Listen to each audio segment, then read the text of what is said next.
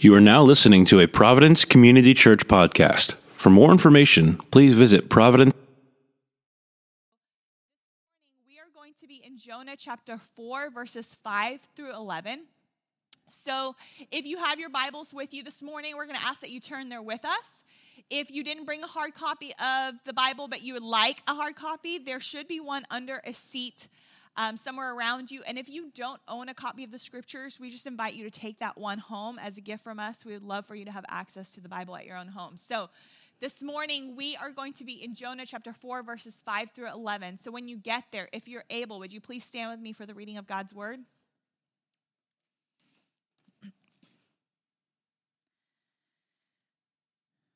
Starting in verse 5, it says, Jonah went out of the city and sat to the east of the city and made a booth for himself there. He sat under it in the shade till he should see what would become of the city. Now the Lord God appointed a plant and made it come up over Jonah that it might shade over his head to save him from his discomfort. So Jonah was exceedingly glad because of the plant. But when dawn came up the next day, God appointed a worm that attacked the plant so that it withered. When the sun rose, God appointed a scorching east wind, and the sun beat down on the head of Jonah so that he was faint. And he asked that he might die, and said, It is better for me to die than to live. But God said to Jonah, Do you do well to be angry for the plant? And he said, Yes, I do well to be angry enough to die. And the Lord said, You pity the plant for which you did not labor, nor did you make it grow, which came into being in a night and perished in a night. And should I not pity Nineveh, that great city, in which there are more than 120,000 persons who do not know their right hand from their left, and also much cattle? This is the word of the Lord. Thanks be to God.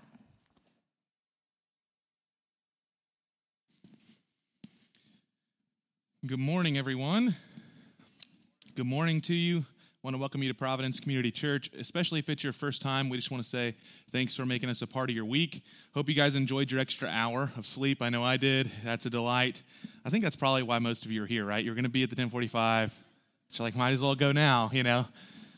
I'm just kidding. So we've been working through the book of Jonah, as Lauren mentioned, and we are right at the tail end. So we have 2 sermons left, including this week, to finish out the book of Jonah. And last week, what we looked at was God asking Jonah or questioning Jonah about his anger. Do you do well to be angry, Jonah? And we talked a little bit about anger, the danger that anger presents. And now, this morning, what we're going to do is talk about the second half to that story, because it really doesn't end there with that question. God then tells a real-life parable, and by that I mean he basically creates a parable in the life of Jonah and then explains that parable to him and asks him a series of questions again, or really the question reframed. And so this week we get to the second half of that amazing story, but before we jump in, I'd love to pray and ask the Spirit to speak to us through his word. So if you'll bow your heads, I will pray for us. Father, we come to you with thanksgiving, as your word says, that we might enter your courts with praise. We come before you humbly. We are grateful that you have preserved your word for all of this time, that it is inerrant, that it is true, that all wisdom comes from you, my God. We thank you that you've opened up this book that we might hear from you. And so we ask now, would you tenderize our hearts? Would you help to distract us from the distractions? And help us to hear from you in this solemn and sacred moment. Help us to know that you are active and engaged, your mercies extended to us. Help us to not only know it, but to experience it in truth. Holy Spirit, we submit to you now, not to grieve you, but to hear and to listen, even in the staleness of our hearts. It's so easy to happen over the course of weeks and months and years.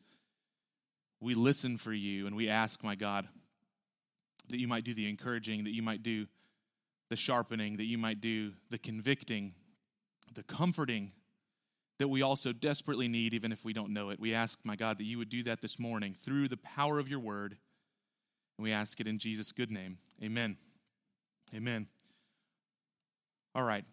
I'm going to read through this text again and then kind of give you the big overview before we get into the details. So remember, we're coming on the back end of the half of the story after Jonah gets asked, do you do well, Jonah, to be angry? Then there's this real life parable that gets set up. So verse 5 says, Jonah went out to the city, and he sat to the east of the city and made a booth for himself there. And he sat under it in the shade till he should see what would become of the city. So the first thing that we get is that Jonah kind of, after the question from God, makes his way outside the city, sets up a tent for himself, still in the hopes that God might smoke this town. That's really what it is. He's still kind of hoping, like, maybe I got through to God here, and maybe he might finish these people off like they deserve. And so he sits down underneath his booth and sees what will become of the city. I think this is interesting because God has already informed him of what will become of the city, because he's already extended mercy to the city, and Jonah didn't like it. But Jonah's kind of hoping that maybe something's going to work and turn in his favor here. Verse 6, now the Lord God appointed a plant and made it come up over Jonah so that it might shade over his head to save him from his discomfort. And so Jonah was exceedingly glad because of that plant. Okay, so just to give a feel for this, you're talking about the Iraqi desert, maybe 125 degrees heat. It's hot. And so God appoints this plant to kind of come over his booth and shade his head from the heat. And it says that Jonah's really glad about this. And I kind of feel, I understand Jonah, all right? I would be glad too. And then the story goes on. Verse 7, and when the dawn came up the next day, God appointed a worm that attacked the plant so that it withered. And when the sun rose, God appointed, notice these are all appointments of God, okay? You keep hearing that word. This is the sovereignty of God. Once again, like in chapter 2, he's wielding creation for his purposes to play out this real-life parable that he's teaching, not just to Jonah, but to us. God appointed a scorching east wind, and the sun beat down on the head of Jonah so that he was faint. And he asked God and said, it's better for me to die than to live. Now, Jonah's miserable. He's so miserable that he just cries out to God to kill him. And I just want to make a note here. I identify with what kind of madness comes when it's too hot. I mean, we're from Houston. I don't know why the Lord decided this would be the place, my allotted dwelling place. I hate it. I hate the heat. I love many things about our town. The heat and humidity is not one of them, okay? Like when girls sunbathe, what are you doing? It doesn't make sense to me. And my wife does that. I'm going to lay out. That sounds terrible. That I'm reminded of a rotisserie chicken. That's what I think. Just burning your flesh. Like, okay, it sounds great. The medical implications are great for you too. Doesn't work for me. I don't like it. Okay, so when Jonah is like extreme here, what seems to be extreme. I didn't mean to offend you girls, by the way. If you're a tanner, keep tanning. Okay, do your thing. Just not for me, as you can see with my complexion. But I understand him. He's a little bit crazed by the heat. All right. And he cries out to God, it'd be better for you to kill me. Now, of course, I mentioned this last sermon. We're finally here.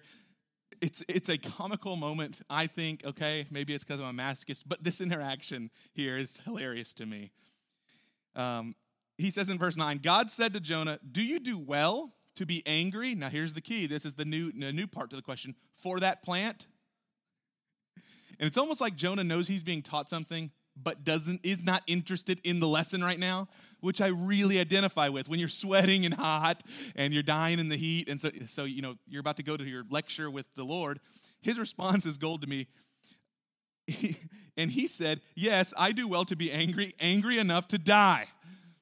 So it's like, I'm mad enough to pray to you to kill me. That's how mad I am. And then, of course, we get the Lord's answer. You pity the plant for which you did not labor, nor did you make it grow, which came into being in a night and perished in a night. And should I not pity Nineveh, that great city in which there are more than 120,000 persons who don't even know their right hand from their left, and also much cattle? Okay, so the parable's being set up, and it's real life. Jonah's living this, but it's here to teach. And there's characters in this parable, and we have to see. And God does us a favor here. He does us a solid by giving us exactly what he means. A lot like when Jesus would tell parables to the disciples, they would ask him later, and he would tell them what each part of the parable actually represented. That's what God's doing here for Jonah. So what do we get? We get Jonah, we get the plant, we get the worm, and we get scorching wind and heat. Those are the elements of the parable, the real life parable. And the comparison is that God is taking the place of Jonah. Nineveh is the plant. Sin, or Satan and sin, is the worm. And the wrath of God is the scorching wind and heat. This is kind of the parable that God's telling. And so the main idea is this: Jonah, you found pity in your heart for the plant that you didn't even labor over. You didn't plant the seed, you didn't water it, you didn't cause it to grow. It grew up in a night, it rose quickly, and then it died in a night, and it died quickly. But you're angry at me for pitying Nineveh, a city that's filled with image bearers whom I created and labored over, not just for all of their lives, but for the lifetime of Nineveh, which we talked about in the beginning of this series, that Nineveh was a city that was founded in Genesis 10. So it's a long time God's labored over this city. And he tells Jonah, you're mad at me because I extend mercy to them, and yet you want to show mercy to the plant. I've been laboring that this city might flourish over centuries. You didn't even labor for this plant, and you're pitying the plant. The general call from this text is something like, we have to not fall prey to extending mercy exclusively to those whom we've deemed deserve mercy, because the definition of mercy is not getting what we do deserve. That's what mercy is. When a judge shows mercy on a criminal, he's not giving them what they would deserve, but extending to them what they don't. Does this make sense? And so if we look at anyone in our lives and say, well, I would love to extend mercy to them, but they just don't deserve it, well, that's the point of mercy. And God's kind of engaging with Jonah about this. He's saying that we ought to mirror our God in this fallen world and extend mercy. In short, he's really teaching him the lesson, which is the famous text, mercy triumphs over judgment. That's the lesson. Now, I think there's a big theme here also that we should be keen to, and then I want to get into some of the maybe details that I think are very helpful. But there's a big theme here, which is that God has a way here, have you guys noticed this throughout 4 chapters, of teaching Jonah through his life. So real things happen to a real man, hardship, difficulty, triumph, all of these things. But God's teaching lessons here to Jonah through all of it. And simultaneously, God's weaving this guy's life in such a way that greater global purposes would happen through his life. So there's a number of things that God does. Commonly I'll say something like, when God does one thing, he does a million things. I do believe that that's true. You could see the evidence of that here. God's intent is to save the biggest city in the world, which is Nineveh, and he does it through Jonah, but he's also intent on teaching Jonah what it looks like to be given mercy and then extend it.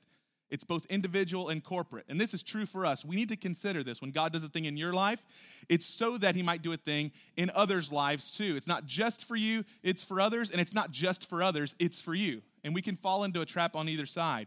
Either we think our entire life is God using us like a tool and instrument in his hands, and he's never actually loving us like a father, or on the flip, he's only loving us like a father, and he's never intent on using us to actually reach out to our neighbor. Does this make sense? That's what we're learning here with Jonah. God has been wielding creation itself throughout the entire book to teach Jonah something and also to accomplish a global purpose. Okay, so I want to consider this story from Jonah. I want to consider 2 major points. I want to talk about mercy, and I want to talk about self-pity, because we see them both in their major themes here, and they're interconnected. So let's start with mercy. What does the nature of this interaction teach us about the character of God? And there's much to be said, but I want to focus on God being a merciful Father. That's probably the highlight. Verse 10 says this, you pity the plant for which you did not labor over, which you did not cause to grow. It came up in one night and it perished in a day. Jonah, you didn't work for this. You didn't cause this plant to be fruitful. You didn't patiently engage for years. Now, what does that tell us about God? What is he saying implicitly, not explicitly? He's not just going after Jonah. He's telling you something about himself, and it's this. God is so merciful that he has labored over people who have made it their intention to live apart from him, and they've made that intention known since the very beginning.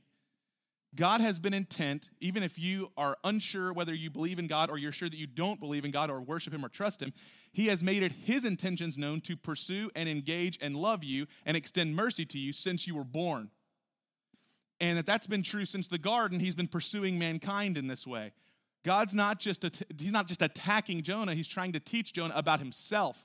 He says, you pity this thing you didn't labor over, and I'm extending mercy on things I've been working on for a long time. So the Bible goes something like this. God creates us in his own image and likeness. That's kind of how it starts. And we have a purpose, and that purpose is that we would glorify God, expanding this tangible reality of God's dominion over the earth. And then he also creates us in such a way that we're dependent creatures. So God doesn't only give us this glorious purpose, but he gives us this glorious purpose, and then he weaves us in such a way that we can't do it without him and without each other. We know this, okay, because we're creatures and he's creator. We're dependent on him. But we also know it because he looks at man and says, it's not good that man would be alone. So he gives us a partnership together that we might fulfill this dominion, fulfill this calling together. Now, he's so merciful, and his mercy is so inexhaustible that despite the fact that our first parents sang out their rebellion in the garden, and that has been ringing out since the beginning of time, he has continued since that day to pursue us, to engage with us, and to bless us despite all of those things. Really, after Genesis 3, what you get is God constantly engaging with fallen people who really have no intention of worshiping him or knowing him, and him continuing to insert himself to love them. This is what you get with Noah and saving him from the flood. This is what you get with Abram and his call. This is what you get with Joseph going to Egypt and becoming second to Pharaoh. This is what you get with Moses taking the children of Israel out of Egypt. It's what you get with Joshua marching around Jericho and finding victory in the promised land. I can continue on. This is what God is doing in the life of humankind. He's engaging and pursuing us. Now, in case you question this fact, you need to remember what the Bible teaches us about our own existence being dependent. Apart from the mercy of God engaging in our lives every single day, it's not that things would just become chaotic. I want you to hear me. It's not that things would just get a little worse. The Bible says, in him we live and move and have our being. Apart from the mercy of God, you would not just have a bad day where you spilled your coffee. Apart from the mercy of God, we would cease to exist. That's the kind of mercy we're talking about. God holds us together. God keeps us living. No matter how hard you and I have had it, and I know some of your stories and you've had very difficult times. I've had some of those. However, no matter how hard each of us we feel that we've had it, it's impossible for us to overestimate the amount of mercy we've experienced on a daily basis from a God who loves us. He has shown you over the course of your life more mercy than you could ever imagine. And I say this to you, even if you currently reject God entirely. He's still been doing that for you because he loves you. I think this is a great primer, this text, for Thanksgiving season, because, once a year we get together and we eat a ton, we glut, and then thank God for it. But I want to talk a little bit about Thanksgiving. If God gave us eyes to see the spiritual realities of our existence, we would fall on our faces and thank him. Moment by moment, he's been preserving you. If you just saw the spiritual realities of what's really going on. And I say that because we have another element of the story here, which is the worm. The worm that eats this plant in the story and destroys represents Satan, who's sowing sin into the plant, or sowing destruction. It represents Satan who's sowing sin into Nineveh. And it represents a worm that's sowing sin into our lives, Satan. At every opportunity, Satan desires to decay you from the inside. And that's not just personal, it's corporate. It's not just you as an individual. It's your community, it's your church, it's your town, it's your family. It's your relationship with your kids. It's nations, whole nations. The worm's trying to sow seeds of discord. Now, I want to ask this question. Could you even imagine how often the Lord has mercifully stayed the worm's hand in your life? See, we get certain texts that kind of make you pause. Here's one of them. Jesus talks to Peter the night before his denial and says, Peter, Satan has asked me that he might sift you like wheat. And I don't know if that makes you pause, but I'm like, what? So that means Satan's talking to the Lord Jesus about you and me and trying to make deals about how bad can I make it for them. How often do you think that the Lord Jesus has said no? I'm going to tell you how often. Way more than you could ever imagine. The book of 1 Peter chapter 5, verse 8, it should be kicked up behind me, but listen to what Peter says about Satan. Be sober-minded, be watchful. Your adversary, well, who's that? The devil, prowls around like a roaring lion, seeking someone to devour. Okay, tons of things here that I don't have time to cover, but let's just focus on the big portions. He's always prowling around, it's regular, and he's seeking out someone to do what to them? To have dinner with them? To have a conversation about how, God's been really mean. No, to destroy and to devour, to consume you. You see, the worm lives off the plant. The worm eating the plant is the way it survives. It's the way it grows. Satan has no other way except to destroy and devour you. What was part of the curse for the serpent? He would lose his legs and he would go upon his belly and he would eat what? The dust of the earth. What were you made of? To devour you up. devour you, eat you. And here's the thing about the worm that's so scary. It is almost imperceptible to the naked eye, right? How do I know this? Notice when Jonah laments, he doesn't lament that the worm did this. He just laments that the thing was destroyed. He only saw the effect. He didn't see the worm itself. Now think about this with Nineveh. He only saw the effects of sin. He didn't actually recognize that Satan was behind the destruction in Nineveh itself. So he couldn't have mercy on these people. He only saw their behavior. You see, Satan and sin feed on image bearers, and that's what they've been doing since the beginning of time. Now, thankfully to God, the worm is limited in his power. And more importantly, God is constantly acting to preserve our lives, protect us, and even extend mercy to us when we cooperate with the worm knowingly. Now, if you think back on Jesus' words in the Sermon on the Mount, he actually tells the disciples that they were going to be the salt of the earth, the preservative, meaning that we would now join him in this kingdom purpose of preserving and protecting others, our neighbors, and caring for them, extending compassion to them, joining him on the very thing he's been laboring for since the beginning.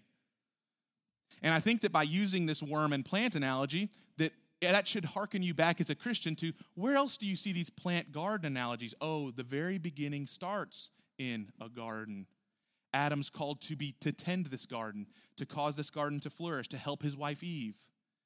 Adam fails at this, of course, but what do we have in Christ? In Christ, we see the gardener that Adam was meant to be. Have you ever wondered why Mary shows up to the garden tomb, and what does she mistake Jesus for?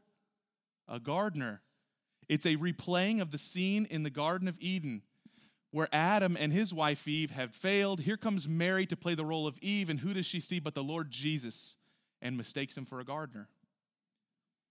You see, Jesus shows up to begin tending the fields that you and I have abandoned, namely our own and namely our neighbors. We have joined in with our father Cain in some ways by saying, am I really my brother's keeper? Why should I know where Abel is after we murdered him? This is what Jonah's doing with Nineveh. What have I to do with these Ninevites, these Assyrian pagan monsters? Am I my brother's keeper? He doesn't even consider them brothers. John chapter 5, verse 16 through 18. Listen to how Jesus speaks of the Father's work. Now, they're mad at Jesus, as they typically are, the Pharisees, because he was working on the Sabbath. Listen to Jesus' response to them. And this was why the Jews were persecuting Jesus, because he was doing these things, miracles, healing people on the Sabbath.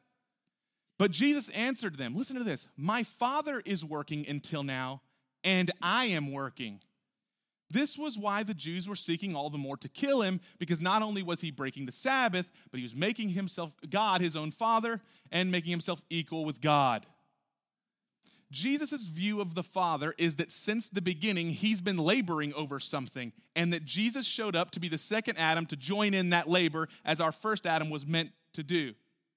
Now, the question we have to ask is, what kind of work is Jesus doing to join his Father? Now, I don't think it's coincidental that Jesus was a carpenter. For the first 29 years of his life, that's what Jesus did with his earthly father. He built stuff. And then in year 30, after the only story we really get from his teenage years, or being 12 years old, was that he told his earthly father, did you not know that I'd be in my Father's house, my heavenly Father?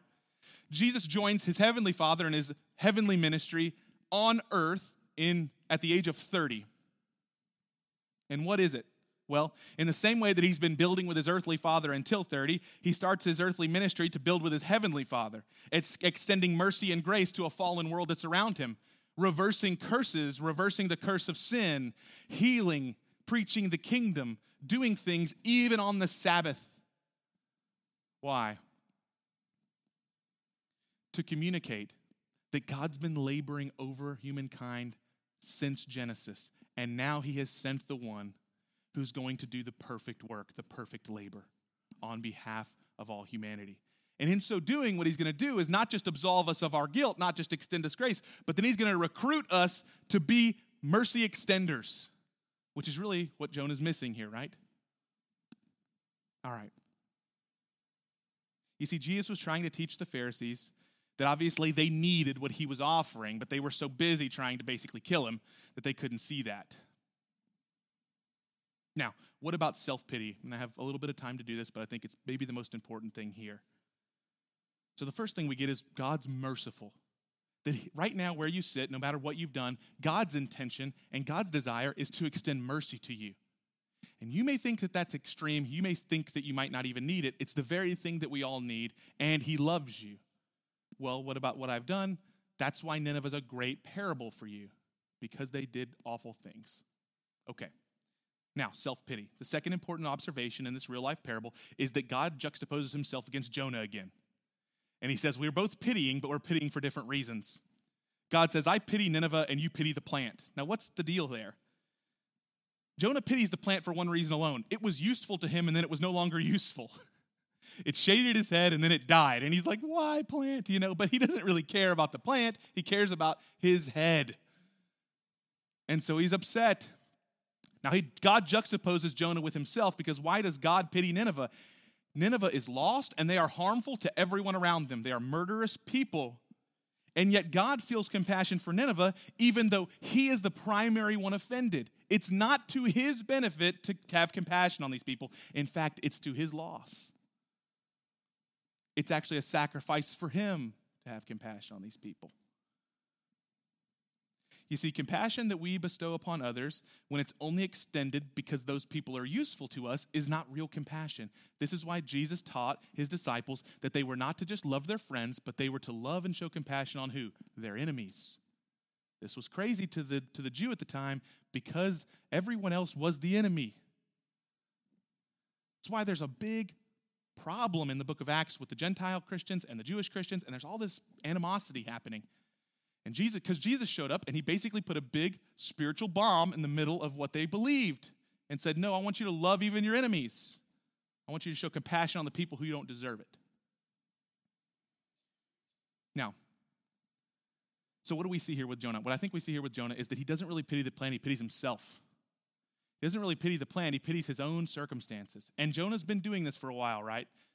So just kill me, God. That's the same thing you did on the boat. Just throw me over.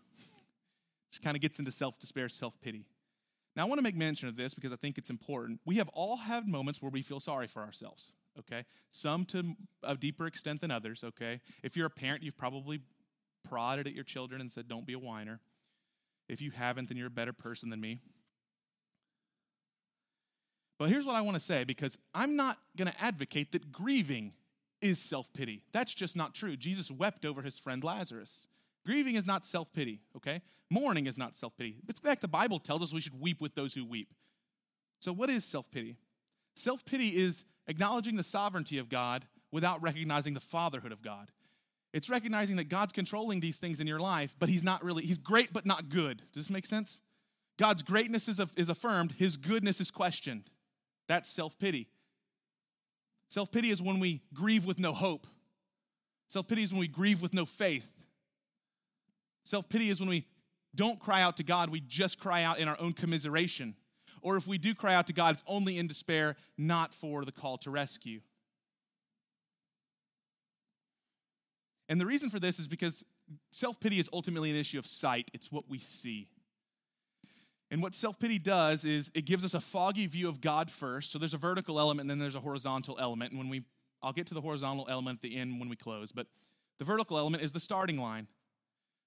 First thing that happens with self-pity is that some sort of circumstance or suffering hits us, whether it's our neighbor that we're sitting next to that we're bitter at for saying a thing they ought not have said, or whether it's an untimely death with someone that you love, a broken relationship, some kind of suffering hits you, and that gives you a foggy vision of God himself, because what you look at and what you focus on is the pain that's dulling your senses and the circumstances that are causing the pain. The best analogy of this is Peter walking on the water, right? You see the storms, Jesus is on the water, Peter beckons, call me to yourself, and Peter begins to walk on the water, which is miraculous. In the Bible, it says Jesus walked on the water. That's not really the miracle. It's really that Peter walked on the water. That's a miracle.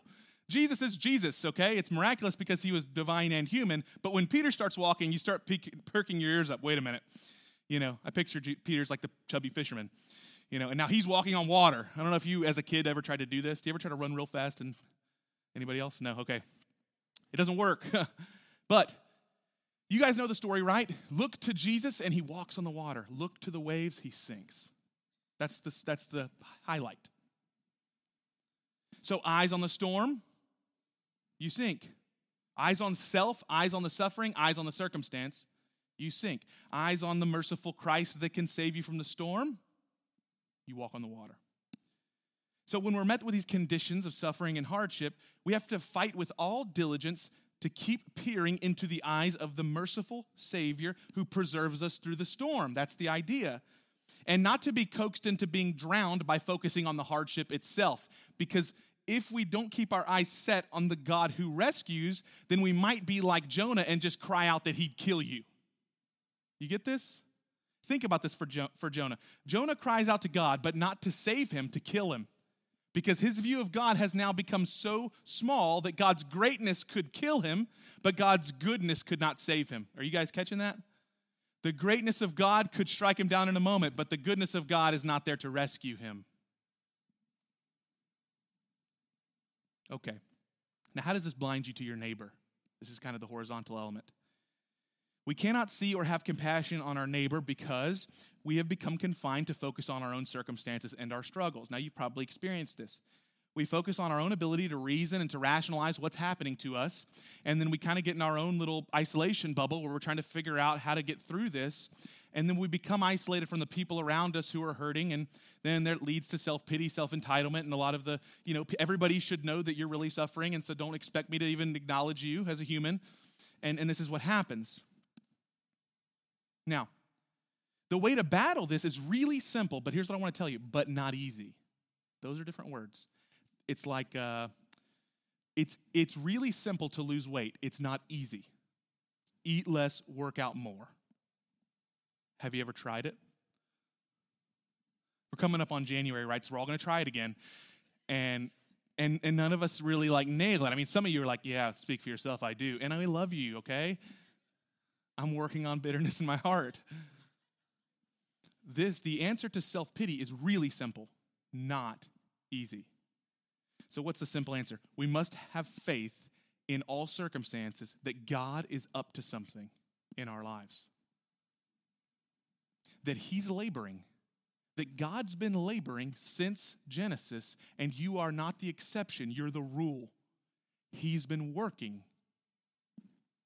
He's not merely laboring to accomplish, listen to me, not just to accomplish something in you, but a global purpose in the whole world and through you.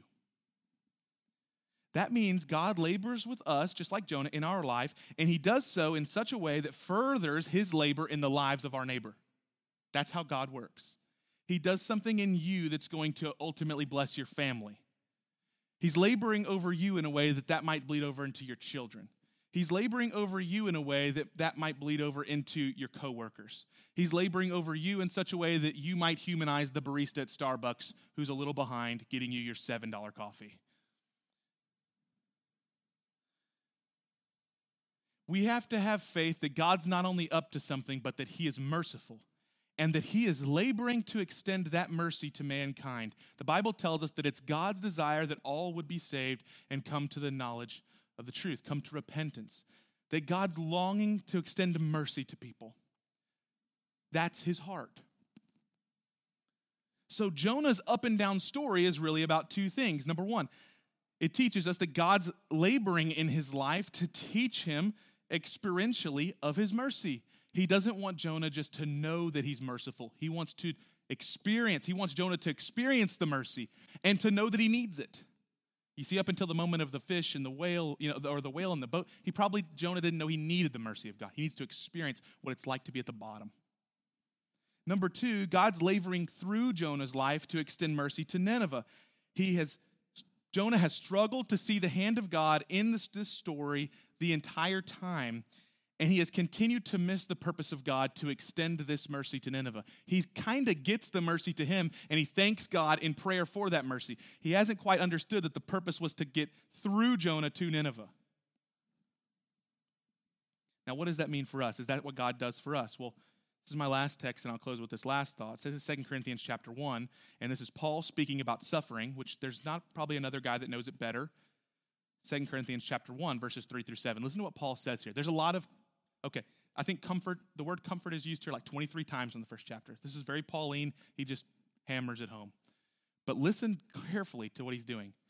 Verse 3, Blessed be the God and Father of our Lord Jesus Christ, the Father of mercies and the God of all comfort. Verse 4, who comforts us in our affliction. Why? So that we may be able to comfort those who are in any affliction. With what? How do we comfort them? With the comfort with which we ourselves are comforted by God. Did you catch that? God comforts you in your affliction that you might comfort another in their affliction with the very comfort that he offered. Jonah, I'm going to extend mercy to you so that you might be the conduit through which the mercy of God will be extended to Nineveh. And how can you do that, Jonah? Don't rely on yourself. Take the mercy I'm giving you. You don't have it. See, Jonah doesn't have the mercy, and the best thing for him to do is to recognize all I have is hatred for them. God, you're going to have to give me what I don't have. All right, let's continue. Verse 5, for as we share abundantly in Christ's sufferings. Listen, that's never on a coffee mug. Have you ever noticed that? Like, this is not like, go to Lifeway and you get this one to put over your mantle. But this is Paul's theology about Christ and what it means to be a Christian. We share abundantly in the sufferings of Christ. But that's not the end, okay? It's not all masochistic. Listen up. So through Christ, we share abundantly in comfort too. If we are afflicted, now he's talking about himself and his fellow apostles, it is for your comfort, Corinthians, and salvation. If we are comforted, it is for what? Your comfort, Corinthians, which you experience when you patiently endure the same sufferings that we suffer. There's a union. Our hope for you is unshaken. Notice the hope here. This is how you get out of self-pity. For we know that as you share in our sufferings, you will also share in our comfort. We know that as you share in our sufferings, you will also share in our comfort. So what's the idea? We share in the sufferings of Christ each time we hit affliction. You either suffer in Christ or you suffer apart from Christ, but there's no human experience that doesn't include the suffering. We all just need to go ahead and let that sink in. So Paul says that when we suffer in Christ, there's a union that happens with Christ, that we get to know him more deeply, and that part of that blessing is also that we get the comfort. We get the peace. Or as Paul later on goes on to say it, he says, when we're anxious and bitter, that we ought to let our requests be made known to God so that the peace of God, which surpasses all understanding, which will be given to us.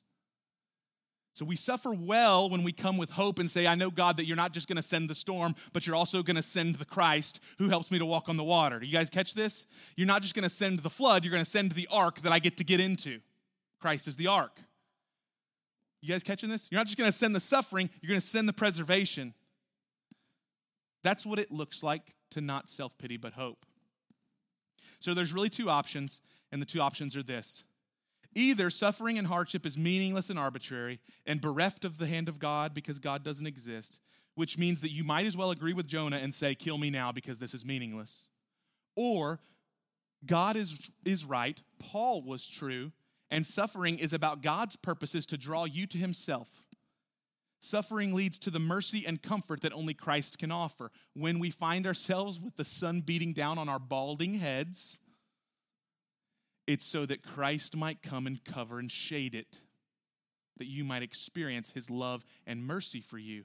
As Peter sees the waves, he focuses on them from the hand of God. God is sovereign. He misses that God wants to show him the mercy of Christ.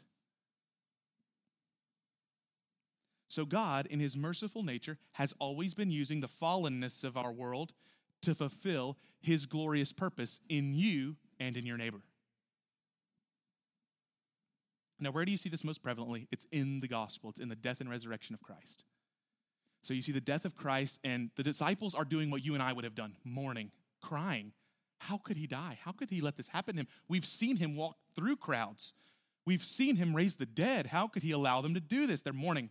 And then the burial, you got to think, that's just such an awful thing to watch as they put him into a grave and roll a stone over it that no man can ever move. And then, of course, we get the third day, which is the resurrection. And here's Paul's theology about hardship and suffering that Jonah doesn't understand. Is that you and I, just like Jonah is in this book, are real-life parables. God is leading you into the life, death, burial, and resurrection of Christ over and over again, that you might experience what all that looks like, sharing in the sufferings of Christ, dying to self, newness of life in the resurrection of his power. This is why Paul said, I want to know Christ in what? The fellowship of his suffering and the power of his resurrection. Both. You don't get one without the other. If you just want the resurrection, but you don't want the death, you're resurrected from what? If you just want the suffering, first of all, why? But let's pretend you are the masochist, right? Okay, you're the Mark de Sade or something. You just want the suffering. Death, God does not do the death thing without life. When he brings the death, he's the God of life. That's what he does. So you don't get one without the other. We're a real life parable, which means what? It means this. Whatever it is that you're maybe falling into self-pity over, because we all do this, you need to remember that you not only have a sovereign God who's brought this to your front doorstep, or at least permitted the worm to do it. Can we agree? He's permitted the worm to do it. But also, he's your Father who loves you and wants to extend mercy to you in the trial. He wants to show you his goodness. He wants to reveal to you his love. He wants to bring you nearer through this, whereas the worm wants to push you further away. And so like Jonah to Nineveh, you and I become the real-life parables to the world around us. Will we fall into self-pity and darken our witness, or will we hope in God in the midst of our hardship so that the watching world might see a materialization of the gospel in our life? Death and resurrection. Death and resurrection. People might say something like this to you. I've heard it said to many Christians, I don't know how you can have contentment when you're going through what you're going through. This is a real-life parable for the gospel to be manifest in the lives of our neighbors. And remember this, to whom much mercy has been given, they will extend more mercy. When you really have drunken deeply from the well of grace, you'll be a great minister of grace.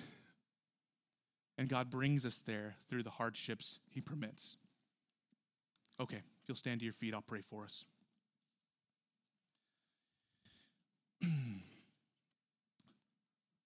Lord, I want to keep my prayer simple and brief this morning. Help us as we find ourselves like Jonah, blinded to the perils of the worm. Help us, my God, to receive and experience and extend your mercy.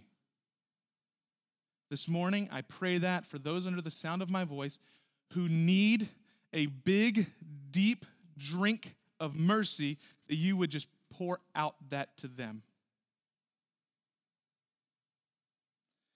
I pray, my God, for those who've harbored bitterness against their neighbor, that you would pour out to them real, deep forgiveness and mercy so that they could extend it. And finally, Lord, I pray for those who are going through hardship, difficulty, whether it be relationally or in another way. Would you now, my God, reveal yourself as not just the great sovereign King, but the good Father who loves them. Remind them of who you are. And my God, cause their hearts to sing along with their mouths. We pray in Jesus' name. Amen.